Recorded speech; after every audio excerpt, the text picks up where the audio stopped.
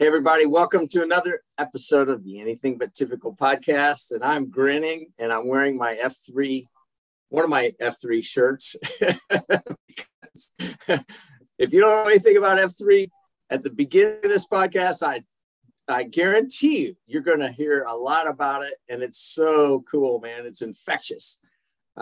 So we've got the founder of that, among other things, David Redding, joining us today. And I'm so glad that we get to hear more of his story. And I know I'm going to learn even more, even though I know some of your story. I've had you tell it a couple times. But David, here's the situation. So we always like starting with a heartbeat question.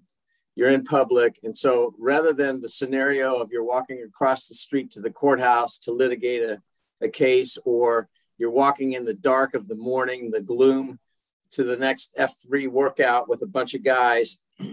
The scenario is this: you are walking across the parking lot at your country club and somebody is talking about you. They see you. They don't realize that you can hear every word they're saying. What is it that you would like somebody saying about you, David? Yeah, I would love to hear them say that I was an asset, that in whatever situation they saw me in, that I added value to it and I helped other people get better at what they were trying to do.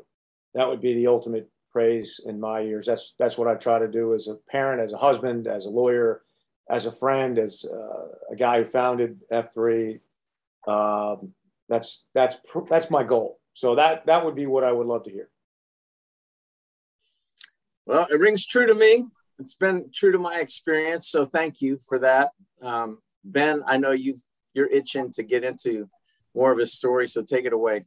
Yeah, of course. So give all the listeners a quick little background, and then we'll dive into the story. So David's a partner at TLG Law. He's a founding member and former CEO of F3, like Gary already mentioned.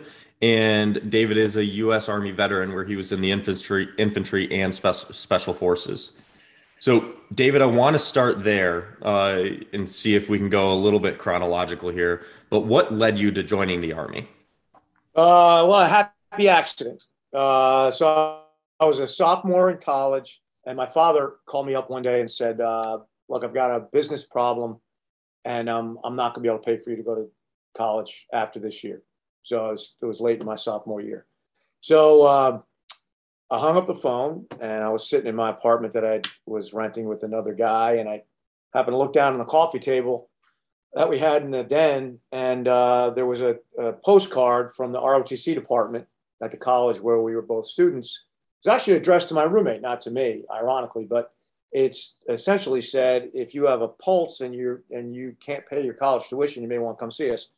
Because this was 1983, and Ben, you're not going to be aware of this other than history books, but Ronald Reagan was building up the military.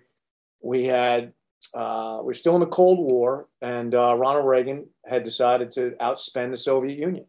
And we'd come out of this kind of period of dissipation of our military where we had really become a non-lethal force. It was post-Vietnam. We had a lot of drug problems in the military. We'd gotten rid of the draft. It was just not a great time to join the military. So here's Ronald Reagan trying to build it up, putting a lot of money into it at the same time as it could not have been held in lower esteem. So, today we more or less think of the military and have for quite a while, 20 or 30 years, as a great institution. In fact, military generally scores higher in public opinion polls as to institutions in the regard in which they're held. But that was not true in 1983. Nonetheless, I didn't have much choice. I couldn't afford to pay for my own college, and my father couldn't do it. And so I went down and saw the recruiter, and I walked in. It was kind of funny because I walked in and I said to the guy, and I'd never knew nothing about the military, nothing about rank. Found out later that the guy I was talking to was a major, but I wouldn't have known that then. I said, listen, this came to my roommate, and he grabs the card and he throws it in the trash. He goes, that's great. Grabs my arm, starts dragging me back to his lair. Grabbed my arm. He's like, hey, do you work out? I'm like, well, I play a lot of basketball. Anyway, this guy was the recruiter for the ROTC department, and I just bumped into the exact right guy. And, I I found myself at Fort Knox 6 weeks later going through basic training because I didn't do the first 2 years of ROTC. And boom, I was in the Army. So that's how that happened. My intent was to do the 4 years I owed for that 2-year scholarship. I ended up doing 9. I liked it a lot. Thought about making it a career. Ultimately, I was at the halfway point, and I wanted to be a lawyer ultimately. And I thought, well, I can't wait till I'm 40. 40 is way over the hill. There's no way I go to law school at 40. So, I got out of the Army at 30 and went to law school. So that's my great patriotic story about how I became a soldier. I did it for the money, but that feeling really only lasted a very short period of time. It wasn't long after I was at Fort Knox at basic training that I realized that I really did love being a soldier, and I got swept up in it almost from the very start, and might have made a career of it had I not been attracted to being a lawyer. Always wanted to do that. So yeah, that's it. And that was the first time you had considered going into the military? Was at that point when you saw it, or was that something you'd had in your mind throughout high school? I think it always attracted me. Like I like to watch movies about war. And I've read a lot of books about the military. So I was interested in it, but I had I was raised in Connecticut. I had no real contact with it. Right. So it just wasn't something that was presented to me as an option along the way, or was ever discussed. I didn't know anybody. Although ironically, my high school girlfriend went to West Point. She didn't last very long, but she went to West Point. I went out and visited her one time. Didn't think it was the kind of thing I would ever do. But really, that was the only contact I had with it. So in that moment where I made that decision, it was pretty much a snap decision to do that. It hadn't been something that I had been thinking about for any period of time. Right. And then you mentioned having the 4 years that you had to do, but it was somewhere between years 4 and 5. You made the switch to go into the special forces. Yep, about that time. Yeah. So what led to making that change? Because it's one thing to say, yes, this is something I love. I want to stay in it. I want to do more than 4 years. It's a completely different world to say, I want to go into the special forces. Sure. Yeah. Because I could have gotten out in September of 1989, which is really shortly after the Berlin Wall fell. So, the Cold War was over. We had won the war. I happened to be stationed in Germany when the wall came down, so I remember that very clearly. And but I really I liked what I had done in the infantry, but I was a little bit addicted to hardship, to obstacles, to adversity. So when I first talked to that recruiter, and he explained all the things you could do in the Army, he's a pretty slick guy. He's like, "What do you see yourself doing?" And then at that point, I was like, "Well, I don't know. I don't see myself as really in the trenches or anything." And he said, "Well, you can be a ordnance officer and move all the ammunition to the front. You could be a quartermaster and make sure that we're all." He started naming all these kind of support branches. And I said, "Okay, that sounds pretty good." And the way he sold me on it was like, you're a long way from the battlefield, and you never would have to, spend a night outdoors, all that stuff. And I was like, okay, that sounds good. Well, I'll tell you what, but once I got around infantrymen, I wanted to be like them. And a big part of it was if you volunteered for something difficult, all these guys you respected would just affirm you. It's like, so the first point in time I had to do that was when you picked the branch you wanted. And almost everybody who could pass the eye test wanted to be a helicopter pilot, and then second might have been military intelligence because it sounded sexy or something. And I said infantry, armor, field artillery, and air defense artillery, 4 combat arms. Those were my 4 choices. And I turned that card in, and the men at the officers at the ROTC department in college, they just, man, that's great. You're going to be a real soldier. And that sense of affirmation really drove me. So first place, they send you in the infantry. I mean, if you pick infantry number 1, you're going to get it. It's the biggest branch in the Army, and they need people to do it. And they sent me down to Fort Benning and got down there. And if they asked you to do something hard, I'd raise my hand because I'd look around at the other guys that I admired, the other lieutenants, they raised their hand, so I raised my hand. So I went to airborne school and I went to ranger school. I did these hard things. When you graduated from something hard, you had this great feeling about yourself. They let you sew something on your uniform, all that good stuff. I was addicted to that. So when I was out in the infantry as a real soldier, not in the schoolhouse, you didn't always have that opportunity to get that. And right at that moment, they opened up Special Forces as what they call a branch. So up at that point, it had been kind of an extra thing you did. It wasn't very professionalized, but for a lot of reasons, by the end of the 80s, Special Forces was seeing something that really needed this. Delta and Special Forces were kind of growing. So they started recruiting for that, and immediately I just wanted to volunteer for that. I knew I wanted at least one more hard thing. So that's why I jumped from the infantry to Special Forces, really because I thought it would be harder and I would get affirmation from men that I admired. I wish I had a better reason, but that really is the true reason. I've realized, I don't know if I knew that at the moment, but in retrospect, I realized that was why I did it. Right. Yeah. And you were looking for that, right? For that additional hardship, that additional challenge. What were some of the actual differences between what you thought it was going to be, whether it's people, procedures, anything like that? What were some of those differences?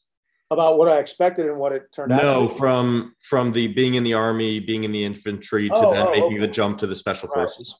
Biggest thing is in the infantry, there's a much bigger gap between the enlisted men, the privates and the sergeants on the one hand, and the officers on the other. So I was an officer. And for instance, my first job in the infantry was as a platoon leader. I was the only officer in the platoon. I had 30 men, 5 or 6 NCOs, sergeants, and the rest were privates or specialists or whatever, but enlisted guys. So they weren't, I would say, super friendly to me. I mean, I was of a different status. They weren't rude or anything. They followed my orders, but there was a separation between us. They called me sir. I called them rank and last name. We weren't friends. We didn't socialize except in a very formal way. And it was structured in that way. Whereas in Special Forces, it's very small. You have 11 enlisted guys, but they're all senior non-commissioned officers, and you're an officer. But they don't see a big gap between the two. If you let them, you shouldn't. But if you let them, they'll call you by your first name. They're happy to have you call them by their first name, but I wouldn't recommend that. I'm not certain it's that way always, but you're off with those 11 guys. Often it's just you 12 guys. So as an officer, you don't have anybody else to talk to. I mean, those are the guys that you're socializing with them more. You're spending a lot more time around them, and they are far more friendly than in the infantry. There's far more camaraderie. They also tend to be all older than you. So I was 26 or so when I became a Special Forces detachment commander. And I was the youngest guy in my team, whereas in the infantry, the NCOs were older than me, but all the privates were younger than me or my age. So infantry, distant, not super friendly, compliant. Special Forces, very friendly, much closer. Here's the funny part. In the infantry, there's no doubt in their mind, the enlisted men's mind and the NCOs, what is it you do as an officer and the fact that they need you. They recognize that. You have a specific role to play as a platoon leader, as an officer or a company commander or a company executive officer. And they expect you to play that, and they recognize that they need you to do that. You've been trained to do something different from them. And you're the only guy with a college degree, and it makes a difference. Whereas in Special Forces, they don't think they need you at all. They're friendly as heck with you, but they don't think they need you because they're all very highly trained. They're senior guys. They think they can do your job. And you have to prove it to them that what you do is integral to what they do. And you have to prove it to them. Basically, you're with them for about 18 months or 2 years. And there's an expression called being a mascot. they're perfectly willing to let you in Special Forces be a mascot, just a guy with a green beret, a guy who's there. As long as you don't get them in trouble, that's fine. They think. But what I found was after a while that they really do need you. There is something that you do. And despite the fact that these guys were all highly trained, you just had to find a way to do it in a leadership scenario that's much more challenging because you're closer to being peers. And I think anybody who's been in different leadership positions can tell you it's far harder to lead your peers than it is to lead your pure subordinates. Far harder because you can't just give them orders. They're not going to follow them. They'll follow them to the letter, but they're not going to take initiative and value what you do unless you earn that respect by being excellent at what you do. So those would be the two biggest differences I would see between being an officer in the infantry and an officer in Special Forces. Yeah, no, that makes sense. I appreciate you sharing. So we have a ton that we want to get into. So I think the last question that I'll ask, at least on the military till we move on, is what were some of the lessons that you learned in the military that you still carry with you today? Well, that we could do 5 podcasts on that. Yeah. But I'm going to take the most important one because it's also the backbone of an F3 lesson, which is to, as a leader, which is to always take the blame and pass the praise. Take blame, pass praise, or pass praise, take blame, any way you want to put it. So this was taught to me in ROTC in a classroom instruction, written on the wall, tested on it. Essentially means what it sounds like. If something goes wrong in the unit of which you are responsible, so I was a platoon leader, so my platoon or my detachment, when I was a detachment commander, if we failed to accomplish something, there was a failure, the blame for that failure rested solely upon me as a matter of course. Now, in reality, it might have been a failure, somebody beneath me, whatever, but that didn't matter. If whoever my superior was asked me, Lieutenant or Captain Redding, why did your platoon and or detachment fail to do this or that? The answer is I failed. The blame for that stops with me, kind of the Harry Truman, the buck stops here kind of idea. Now, the inverse, the second half of that lesson is to pass the praise, which is if your platoon or company, whatever it is that you're responsible for, happens to do a good thing or a notable thing, not just performance mission, but do the right thing. And somebody says to you, congratulations, you pass that straight on to your subordinates and say, that's the work of Sergeant Jones and Private Smith. And you pass that straight on and say, without those men, this could never have happened. Now, this probably seems pretty simple and straightforward and obvious when you write it on the board and you're sitting in a classroom. But it's completely counterintuitive to human nature. None of us wants to accept blame for that which we believe is somebody else's fault. And none of us wants to pass praise for that which we believe we achieved. It's completely counterintuitive and almost impossible to do unless you learn it in the schoolhouse, right? Then you watch someone else do it very well. You're apprenticed by someone who is a master at it. You're given an opportunity to do it for yourself. And then this is the hard part. You fail at it. Because if you're under stress, what we like to say in periods of high stress and limited visibility, and tempers are short, and there's fear involved, it's very difficult to remember what was written on the whiteboard when you were, or in my case, the chalkboard when you were a young student. It's very difficult to put into practice what you saw a senior leader do with great grace, and you fail.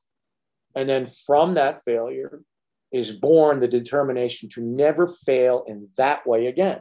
Because if you do, no one will ever trust you as a military officer. If your subordinates see you take praise and pass the blame, you have lost them forever. So screwing it up in a small way, at a small level, and getting that beaten into you is the most important lesson I learned in my 9 years in the military, because I failed at it. But after I failed at it in a in a horribly infamous way, I never messed it up again. I never made that mistake again. And I carried that lesson out into the civilian world, into my career as a lawyer. And I have learned that it's just as important and effective, at least in lawyering. You know, I don't know about what other men might do for a living, but at least in lawyering, it's important and integral into being an effective litigator and being an effective father and being an effective husband and an effective friend. And if you can pull that off because you've learned it the hard way and you can do it consistently, then you've probably gotten about 25 or 30% of what it takes to be a virtuous leader, in my opinion. So I want to take the transition from, okay, you decided, all right, I don't want to go and go into law school at age 40. So, old man. Hey man, you know, that's how old Moses was when he got shipped out of Egypt. So, you know, he was just starting. He had another 40 years of basic training. And I didn't have to beat an Egyptian to death, right? Right. But I'm curious. So you said that it sounded like you wanted to be an attorney earlier on, and that dream is still in you. You go to law school, and there are all kinds of branches, if you will, in the legal profession that you can take as well. You can be a corporate attorney. You can be, you know, IP attorney. You can be a litigator, which, you know, is like, you better have some fight, you know. So I'm curious, before you went into the Army and then Special Forces, would you have thought of going into litigation, or did your experience in the military go, yeah, litigation's where I'm going? I'm curious about that part of your journey. Yeah, I don't think I had that thought through. In fact, the only thing I knew less about than soldiering about was lawyering. And I can't really tell you exactly why I had it in my mind that I wanted to be a lawyer. Part of it was people told me that in school. Teachers told me that I seemed to have the skills that they associated with being a lawyer. I took a class in undergraduate business law or something, and I really liked the teacher who was a lawyer. And he put in perspective what it is a lawyer did in a way that I kind of got it. I was like, okay, yeah, you know. And then there's the things I can't do, starting with math. So there's wasn't all that many other things I could do. I don't really have a good head for business. So I guess I just had it. There wasn't any one thing that said this is why I want to do that. There is one movie though that I watched when I was young that influenced me greatly. And it's not, I don't think many lawyers would cite this as a movie that inspired them to be a lawyer, but the movie was called, I think, Judgment at Nuremberg is what it was called. But whatever it was called, it was about the trials of Nazi war criminals after the end of World War II.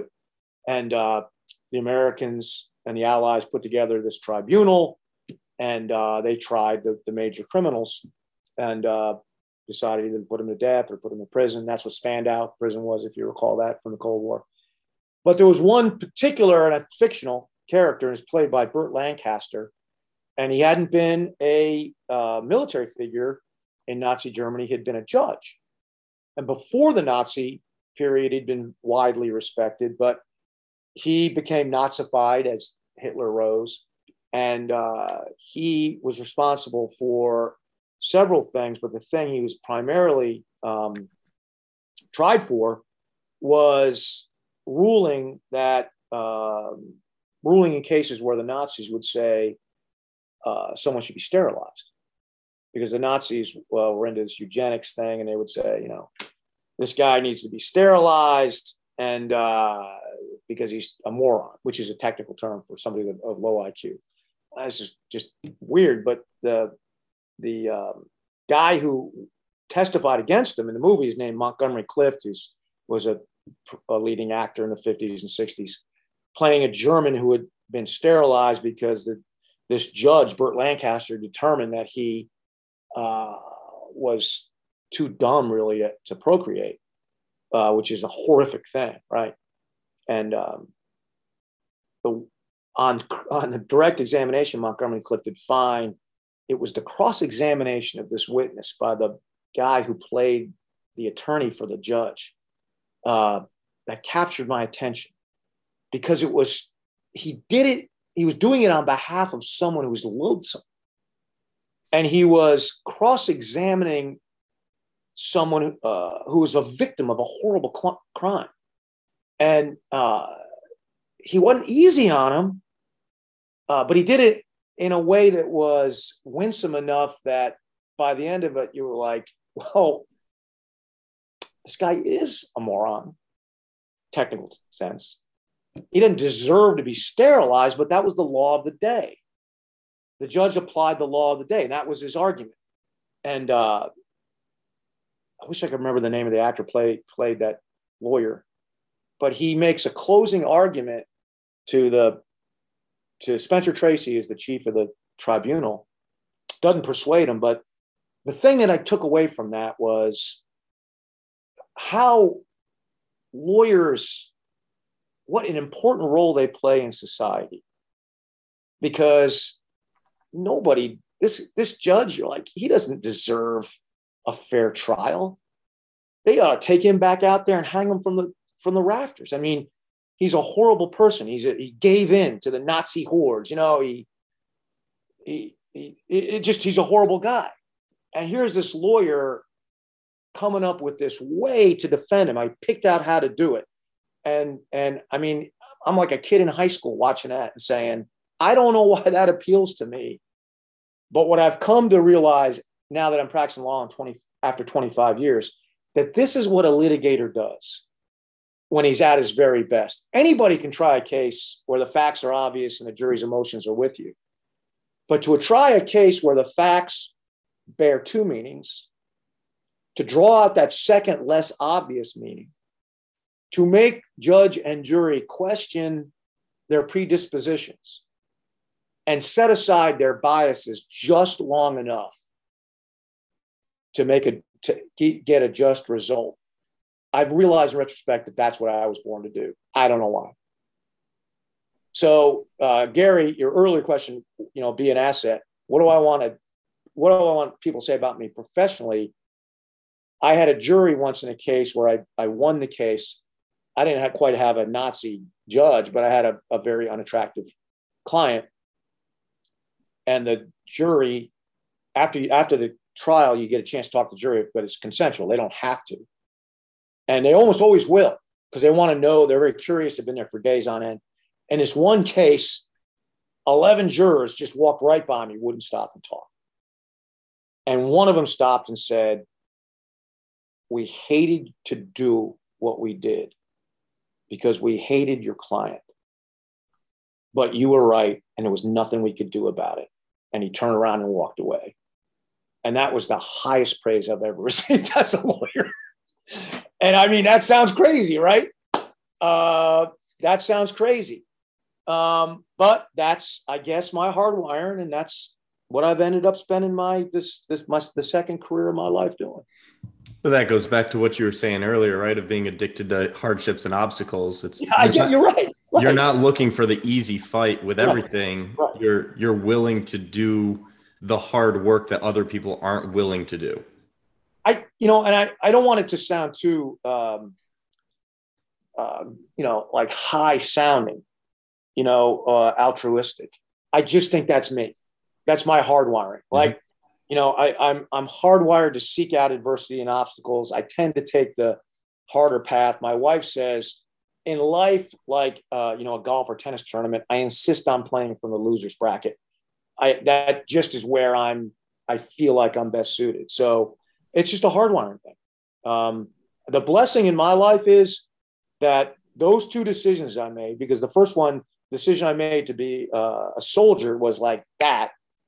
And the decision I made to go to law school was equally as made in a very short period of time. by happenstance, something outside of my control. It was just my branch manager called me up in 1993, right at the end of the year, and said, "Look, we're getting rid of 10% or 20% of the Army. The Cold War's over. And like, you're on the brink. You're not going to get promoted here or there." He's like, we'll pay you some money to get out now, but you got to decide in 24 hours. And he had been in my unit before. He was in the Pentagon, but I knew him very well. And I said, he goes, "I'm telling you the truth, man. It's not just, we're not just looking for numbers." And I said, "I know you're telling me the truth." And he said, "Well, you want me to call you back tomorrow?" And I said, "You don't need to. I'll take it. I'll get out. I'll go to law school." And I got out not knowing this. I had 3 days to take the LSAT, the last LSAT for the year. No, I just went and took it.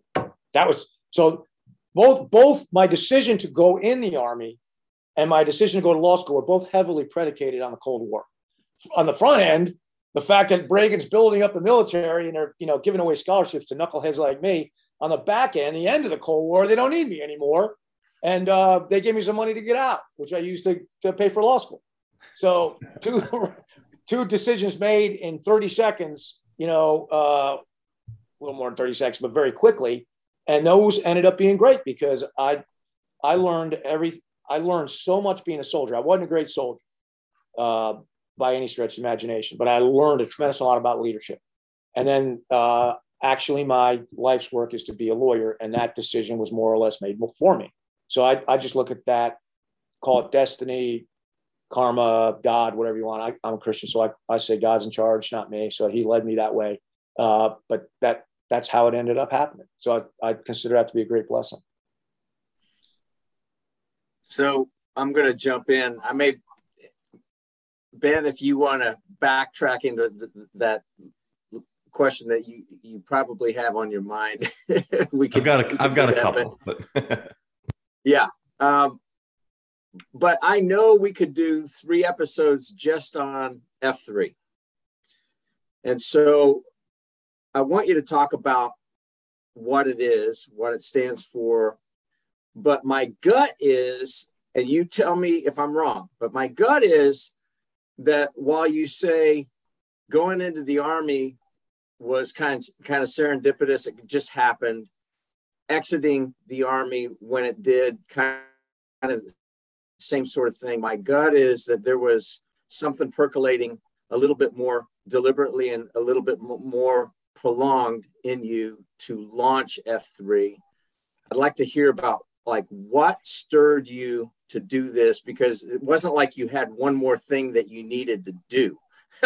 But I want to hear about the impetus. Tell the listeners that are not familiar with F3 Nation, go Google it, but talk about that.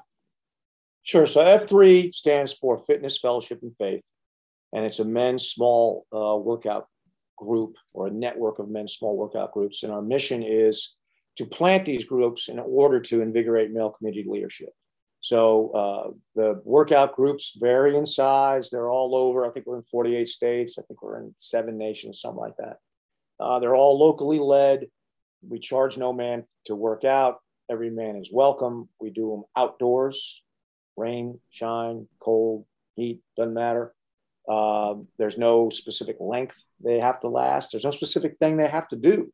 But they have to be led by men in the group, not by personal trainers or certified professionals or any way.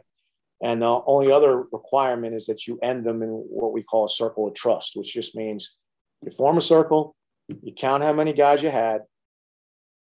Each man says his name, what we call your hospital name. That's the name your parents gave you before you found out what your mission was, your age, and then your F3 name, because every man gets a name when he shows up at the workout. So you show up as an FNG, what we call an FNG, and that just means friendly new guy. We ask you some questions, and then we give you a nickname. So we had a guy show up today at the Shore Card workout here in Charlotte, which starts in the parking garage of my where I work, where my law office is, right downstairs from where I'm sitting right now.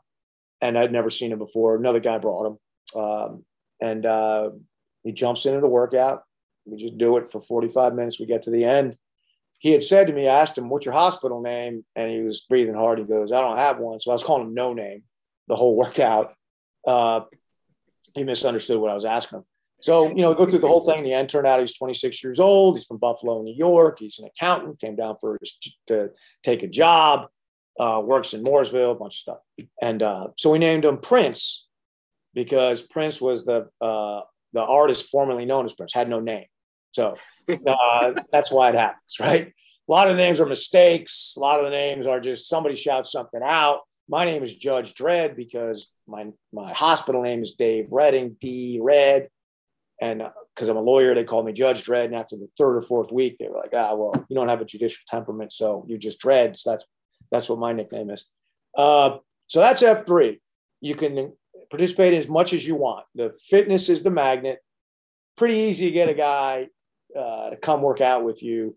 Let's say join a Bible study or something. I mean, or even get a cup of coffee. You can't really walk up to a stranger and say, hey, let's go get a cup of coffee. It's like, you're selling insurance or something, but whatever it is, I'm not interested.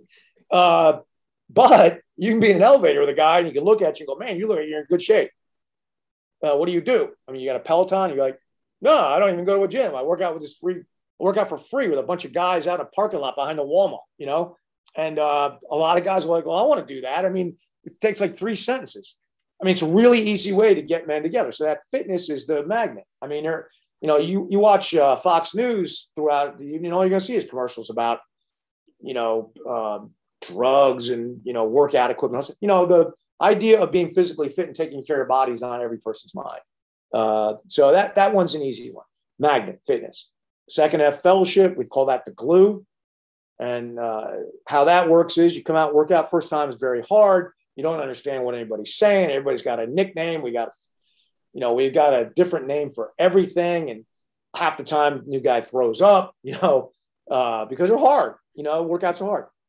And if he's not been working out, he doesn't feel all that great. Anyway, after a few weeks, if he sticks at it, he's suddenly got his breath and all these guys are great. And he's got buddies for the first time and he doesn't want to quit, even if he doesn't want to work out anymore, right?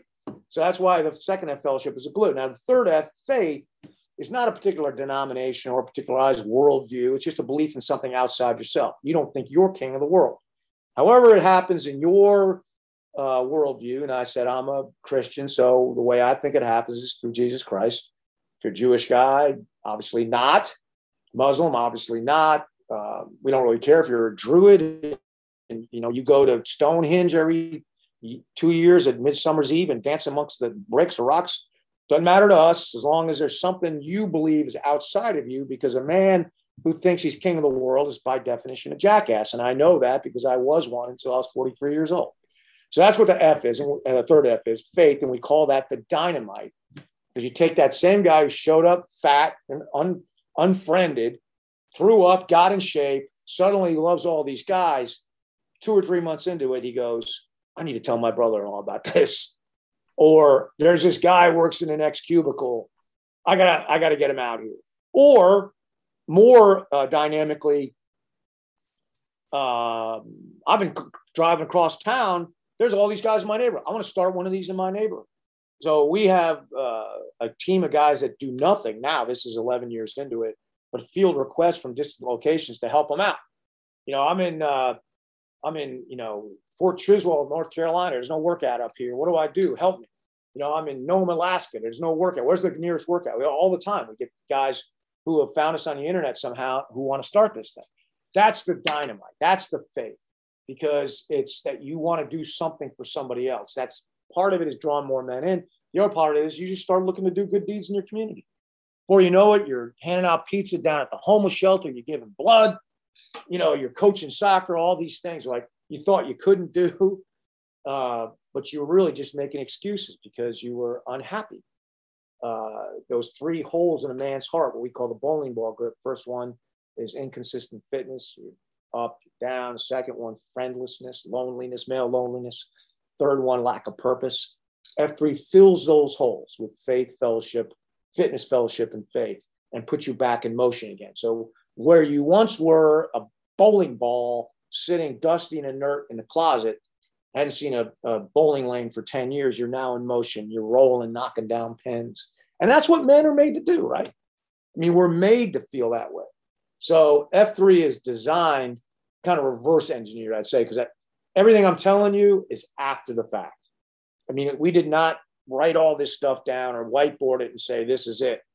Literally what we did on 1/1/2011 is invite 80 or so guys to come work out with us at AG Middle School in Charlotte, North Carolina, and say, come out at 7 o'clock. It's a Saturday, first day of the year.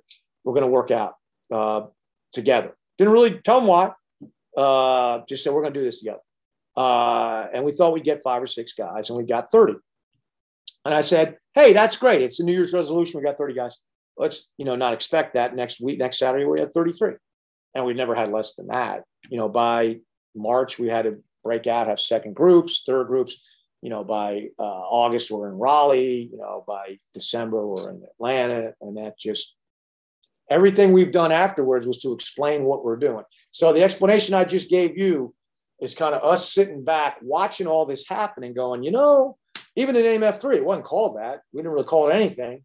And, a couple months into, a guy goes, there's like 3 Fs to this thing. We're like, whoa, tell me more, and that's how it's all developed. And we just wrote it down over time and to produce what F3 is. So, Gary, I would love to say that I took all my military training and legal acumen and got a bunch of guys in a room and pitched this idea to them.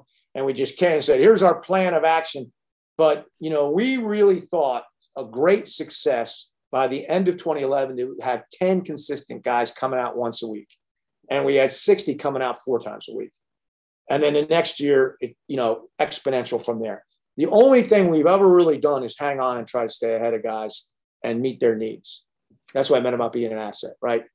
Go where they were, write stuff out that they could use, produce playbooks, give them, a lexicon they could use, teach them how to lead.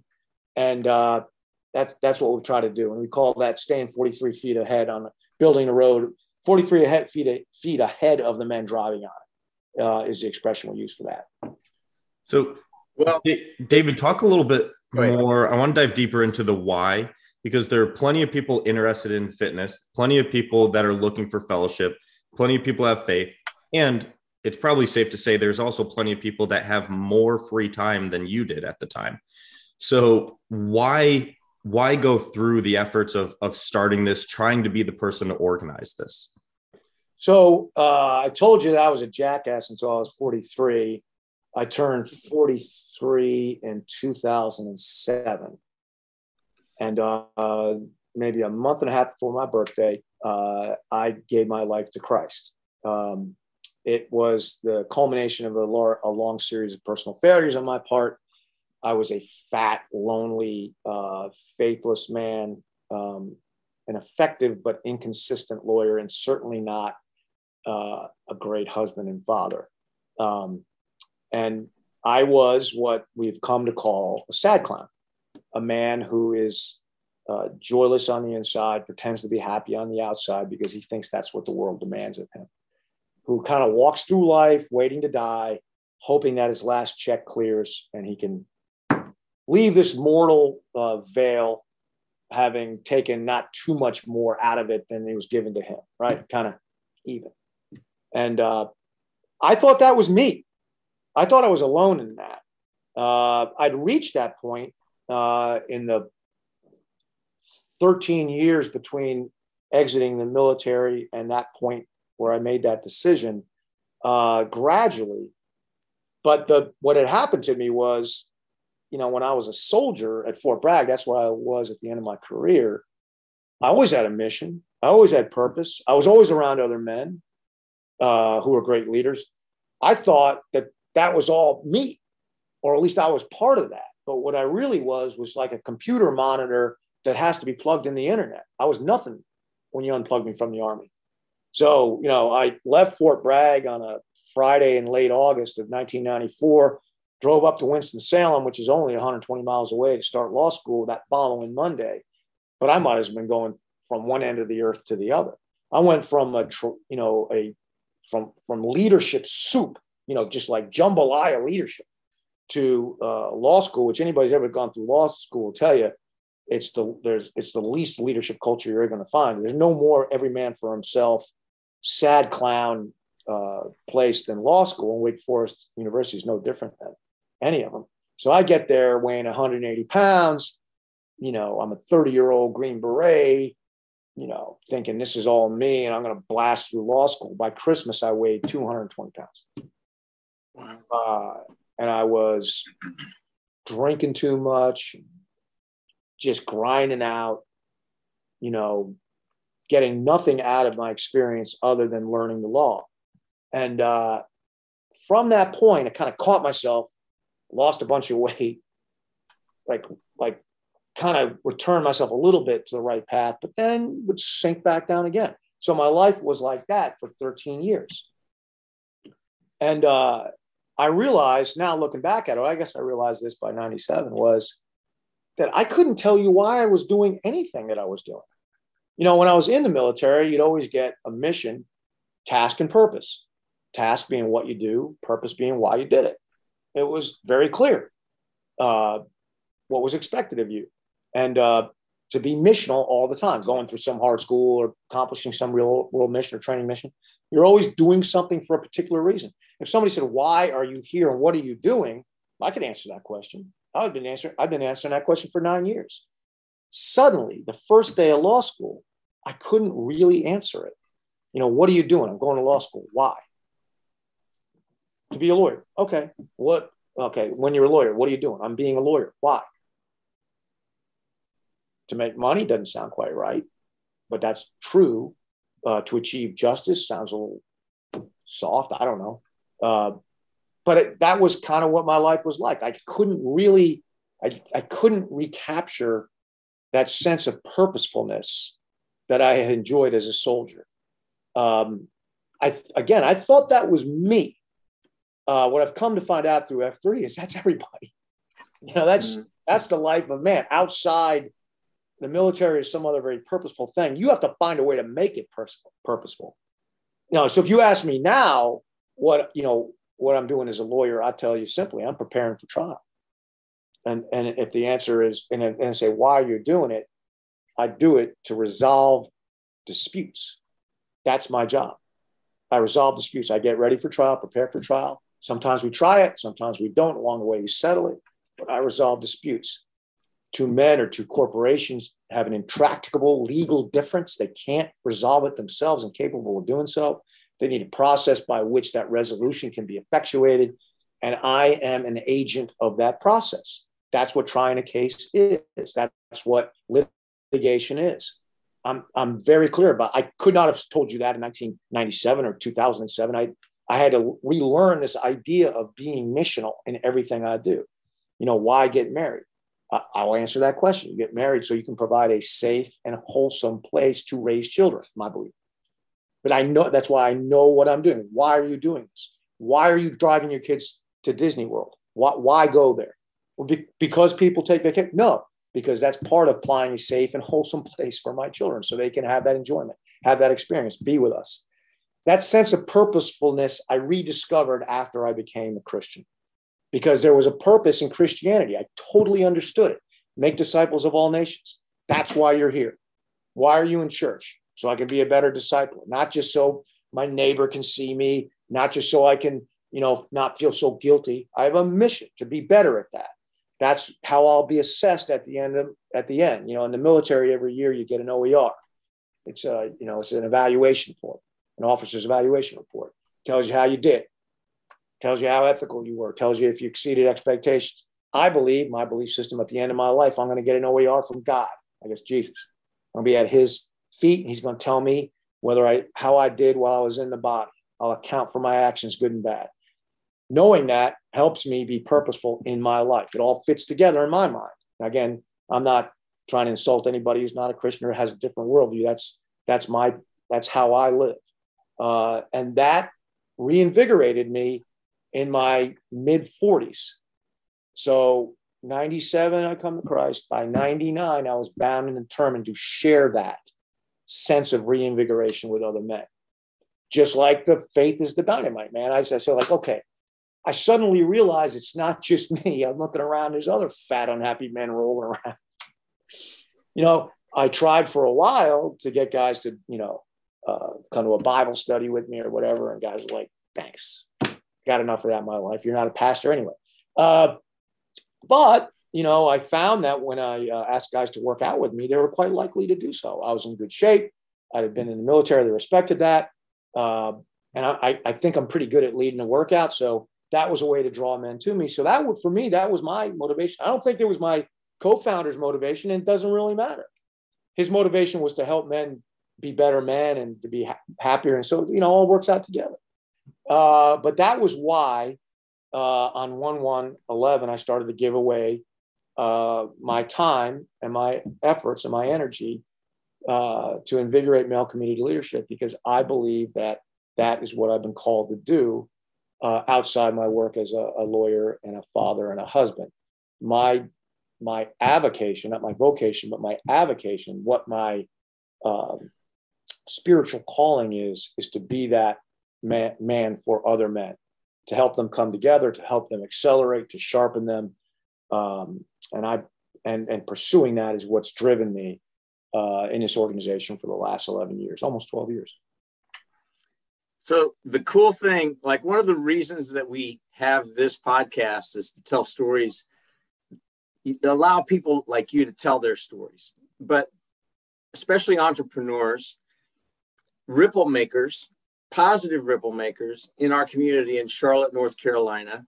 We've had people wanted to be on this thing outside of Charlotte. And we basically said, unless you're really tied into Charlotte somehow, thanks, but no, because we want to keep building that connectivity here. And we know that people in Australia who listen to this regularly, they're inspired as well.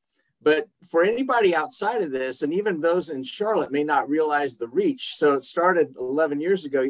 As of today, which it'll change tomorrow, you have 3,194 peer-led workouts across the globe, 3,000 plus. And it keeps growing. But I'll tell you one thing that has been interesting, because I get to lead one of the afternoon workouts because I'm not a 5:30 a.m. guy. Sorry, but I go to bed at midnight, so I can't do that. But Sunday afternoon, I got headlocked into coming about 5 years ago by a good friend. His nickname's Gap because he works for a competitive CPA firm. But he's not an accountant. When I named him, he's not an accountant. Yeah, I'm not an accountant. I said, I don't care. Neither am I. Yeah. But I go to mine and I get the nickname Jayhawk or Rock Chalk, even though I went to Kansas State. And I'm like, I thought this was a Christian. This is tormenting me. And they're like, well, if you want a worse name, and they gave me a couple examples, which I won't repeat on the air. I'm like, okay, got it. So I'm Rock Chalk. But we've got regularly 4 guys that are over 70, 1 guy that's 80, and he crushes everybody in the ab workout. His nickname is Money because he's from a certain part of Connecticut. And his son, who is a collegiate swimmer, I think at Auburn or Alabama, probably Alabama, but his nickname is Schilling. But we down from 80, and actually Horse is older than that. So Horse is the oldest one, I think, in Charlotte. I think he's 81 or 82. Down to in their 20s that are regularly there. And Money has said to me, he goes, Gary, I love this group. And Money has been through cancer treatment. He's had a couple vertebrae fused. He has still come. He still comes. And I said, Money, you're the one that inspires us. When I'm calling the workout, I call on Money to do at least 5 minutes of ab workouts because I love hearing the 20-somethings scream and watch their feet hit the ground while he's still holding them. But it's super great. Inspiring. I said, you're not holding us back. You're inspiring us, Money. But there's something that you've tapped into, David, that I think is really powerful. And this notion that we're not alone. We don't have to walk this life alone. Everybody has an interesting story. Everybody does. And that's why we call this podcast Anything But Typical. We all have a unique thumbprint by design. And your thumbprint, you didn't seek, it's not the David Redding workout club. You take a very backseat approach to, F3 as far as the accolades. And it's not a big money-making enterprise. It's a peer-led, it's a nonprofit. You don't pay a dime to go to these things, but man, I'll tell you what you get back is amazing. So I just want to say thank you for being such a positive ripple maker in our community and now throughout the world. So that's what I'll say about that. I know you've got more stuff there, Ben. Yeah. Honored, Rock Chalk. Honored by your words. So I want to wrap it up, at least for me, with this question, David, and it kind of takes a lot of what we've been talking about. But with everything that you've had going on and as you've progressed in your life, right, you just keep stacking more and more things on. How do you stay efficient with your time while having these multiple passions, these multiple responsibilities, these things that mean a lot to you? That's an easy one, actually. I am the world's most prolific delegator, which is something another great thing. After pass the praise and take the blame, delegation would be the second most important skill that I learned in the military. You cannot make it alone. And I learned that I always had to be training my direct subordinate to do my job. And that if my boss was doing his job, he'd be training me to do his job. And to learn how to delegate authority, not responsibility, because you retain responsibility, but to delegate sufficient authority to a subordinate or a group of subordinates to accomplish the mission is the hallmark, in my opinion, of a legacy leader. So a leader is a man who can get people to follow him while he's in the room. He can influence movement while he's there. And that actually is not that common that someone's able to do that. A good leader is a man who continues to be followed after he's left the room. But only a great leader is followed after he's dead. And the reason why he is followed after he's dead is not because he's George Patton or, something like that. It's because he spent his lifetime pouring everything he knew into the men that were around him. He made sure that they understood the mission, that it was made clear to them. He taught them everything he knew, constantly giving away everything he knows how to do. And then the third thing, which kind of dovetails into your podcast, I believe, if I understand it, is he rewards every example of individual initiative he sees in his subordinates, regardless of the outcome. So men who know the mission can act in furtherance of the mission outside of direct instructions. That's called being a sua sponte leader without direct instructions. But they can only accomplish it if they know how to do it because you've taught them. But they won't try if they try to further the mission outside of direct supervision and you cut them off at the knees because it fails. If you want to be that kind of leader, the legacy leader, you have to first say, that's great initiative. I'm really glad that you took that initiative. Now let's deal with the outcome because there's some downsides, but we'll deal with it and get you better prepared for the next time. Just like the pass the praise thing, it's anti-human nature. I mean, someone acting in your stead who makes a mistake that you're responsible for, man, you just want to chew them out. Somebody who takes some form of initiative, but uses bad judgment in doing so, man, you just want to rip them. And you have to discipline yourself as a legacy leader not to do that. You have to absolutely and 100% say, first thing out of your mouth is, man, took the initiative, that's great. We can't succeed with that. It's got to be the first thing out of your mouth. And I don't think I'm a great leader. I don't think I'm certainly no George Patton. But I was taught by great leaders who poured this lesson into me, and I am able to replicate what I was taught. So I don't have to be at Gary's workout on Sunday afternoon. I don't have to be, because the lessons that I've learned and I was able to pass on to other guys, they're doing it. So, I was surprised when Gary said we were at 3,100 or something, because I knew we were over at 3,000, but I didn't know we were at 3,100. And I can take great solace and satisfaction from the fact that this little thing we started 11 years ago has spread to like that and had that impact. And I am greatly satisfied by that. But I don't for a second think that I had any direct impact on any of that, because you don't as a man. You have direct impact on a very small group of people around you. But if you pour into them and are consistent into that, that has that dynamic effect as what you tell, say, 12 men, they each tell 12. Well, that's 144 men, right? And now you're seeing how it expands out. And I think that's a lesson I was taught in the military. And I don't think the military made it up. I think they took that from the disciples, the development of the disciples and the spread of Christianity. I believe so. I don't think there's any coincidence in the fact that the Special Forces A team has 12 men and there was 12 disciples and there's 12 men on the jury. Number 12 is a very significant number. And the reason, what I think is significant about it is it's really the maximum amount of men that you can hope to really know and impact directly. But it's also enough men that you can accomplish great things. Whenever you try a case to a jury and they talk to them afterwards and they tell you all this stuff they heard, you're like, each one of these people played a role in this. No fact is missed. I'll have a client say to me, I don't think they understood that. I said, one of them did. One of those 12 people got that, or two got that. And they'll share what they got with the others.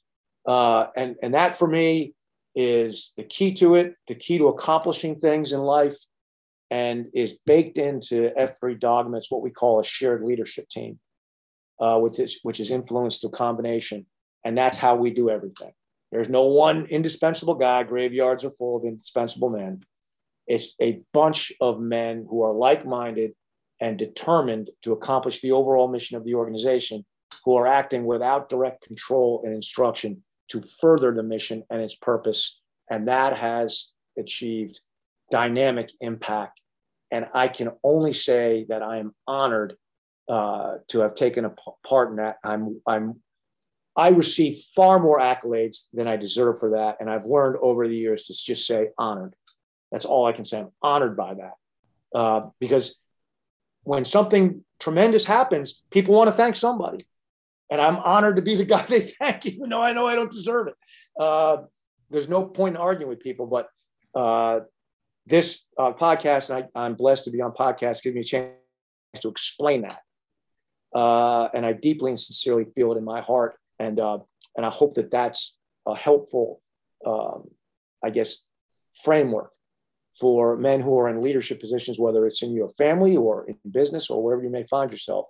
How is it that I influence all these people by myself? And the answer, of course, is you don't. Right. By yourself, man. You don't.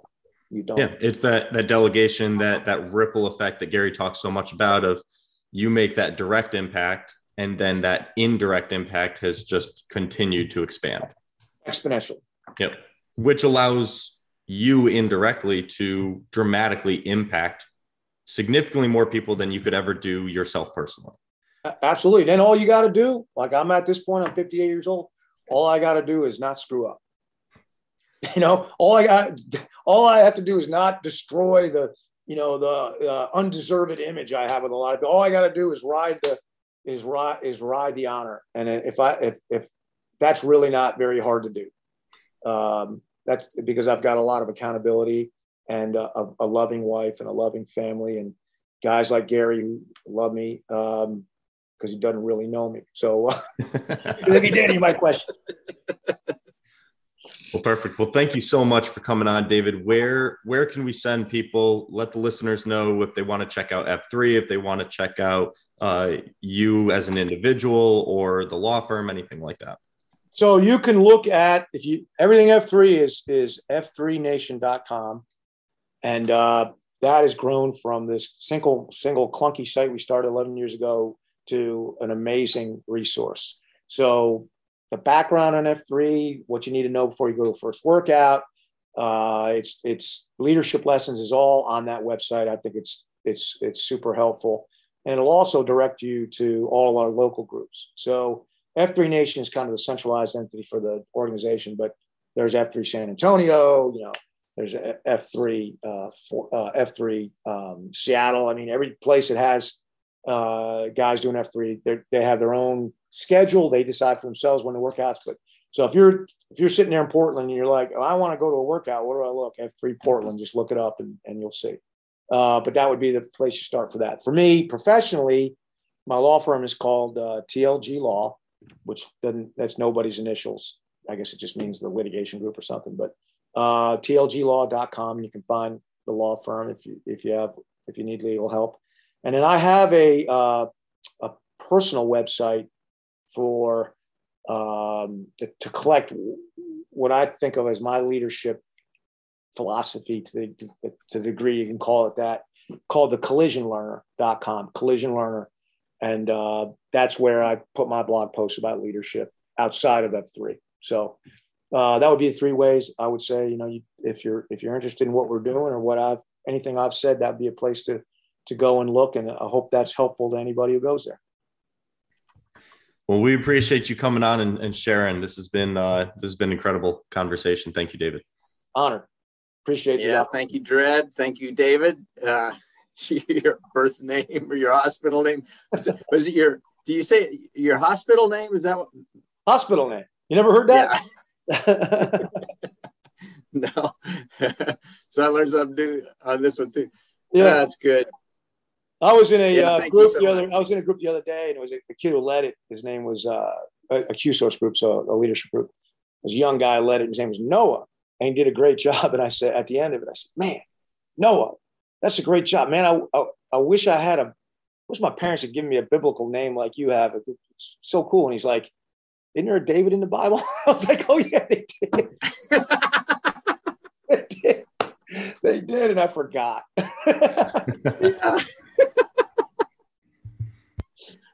Yeah. Oh, that's great. Well, thank you again, David. Excellent job. We'll have to have you on for a repeat performance at some point, because there's a whole lot of, if anybody didn't get this from this podcast, there's an artesian well of wisdom coming out of this guy. So thank you again. Thank you. Anytime. Happy to do so.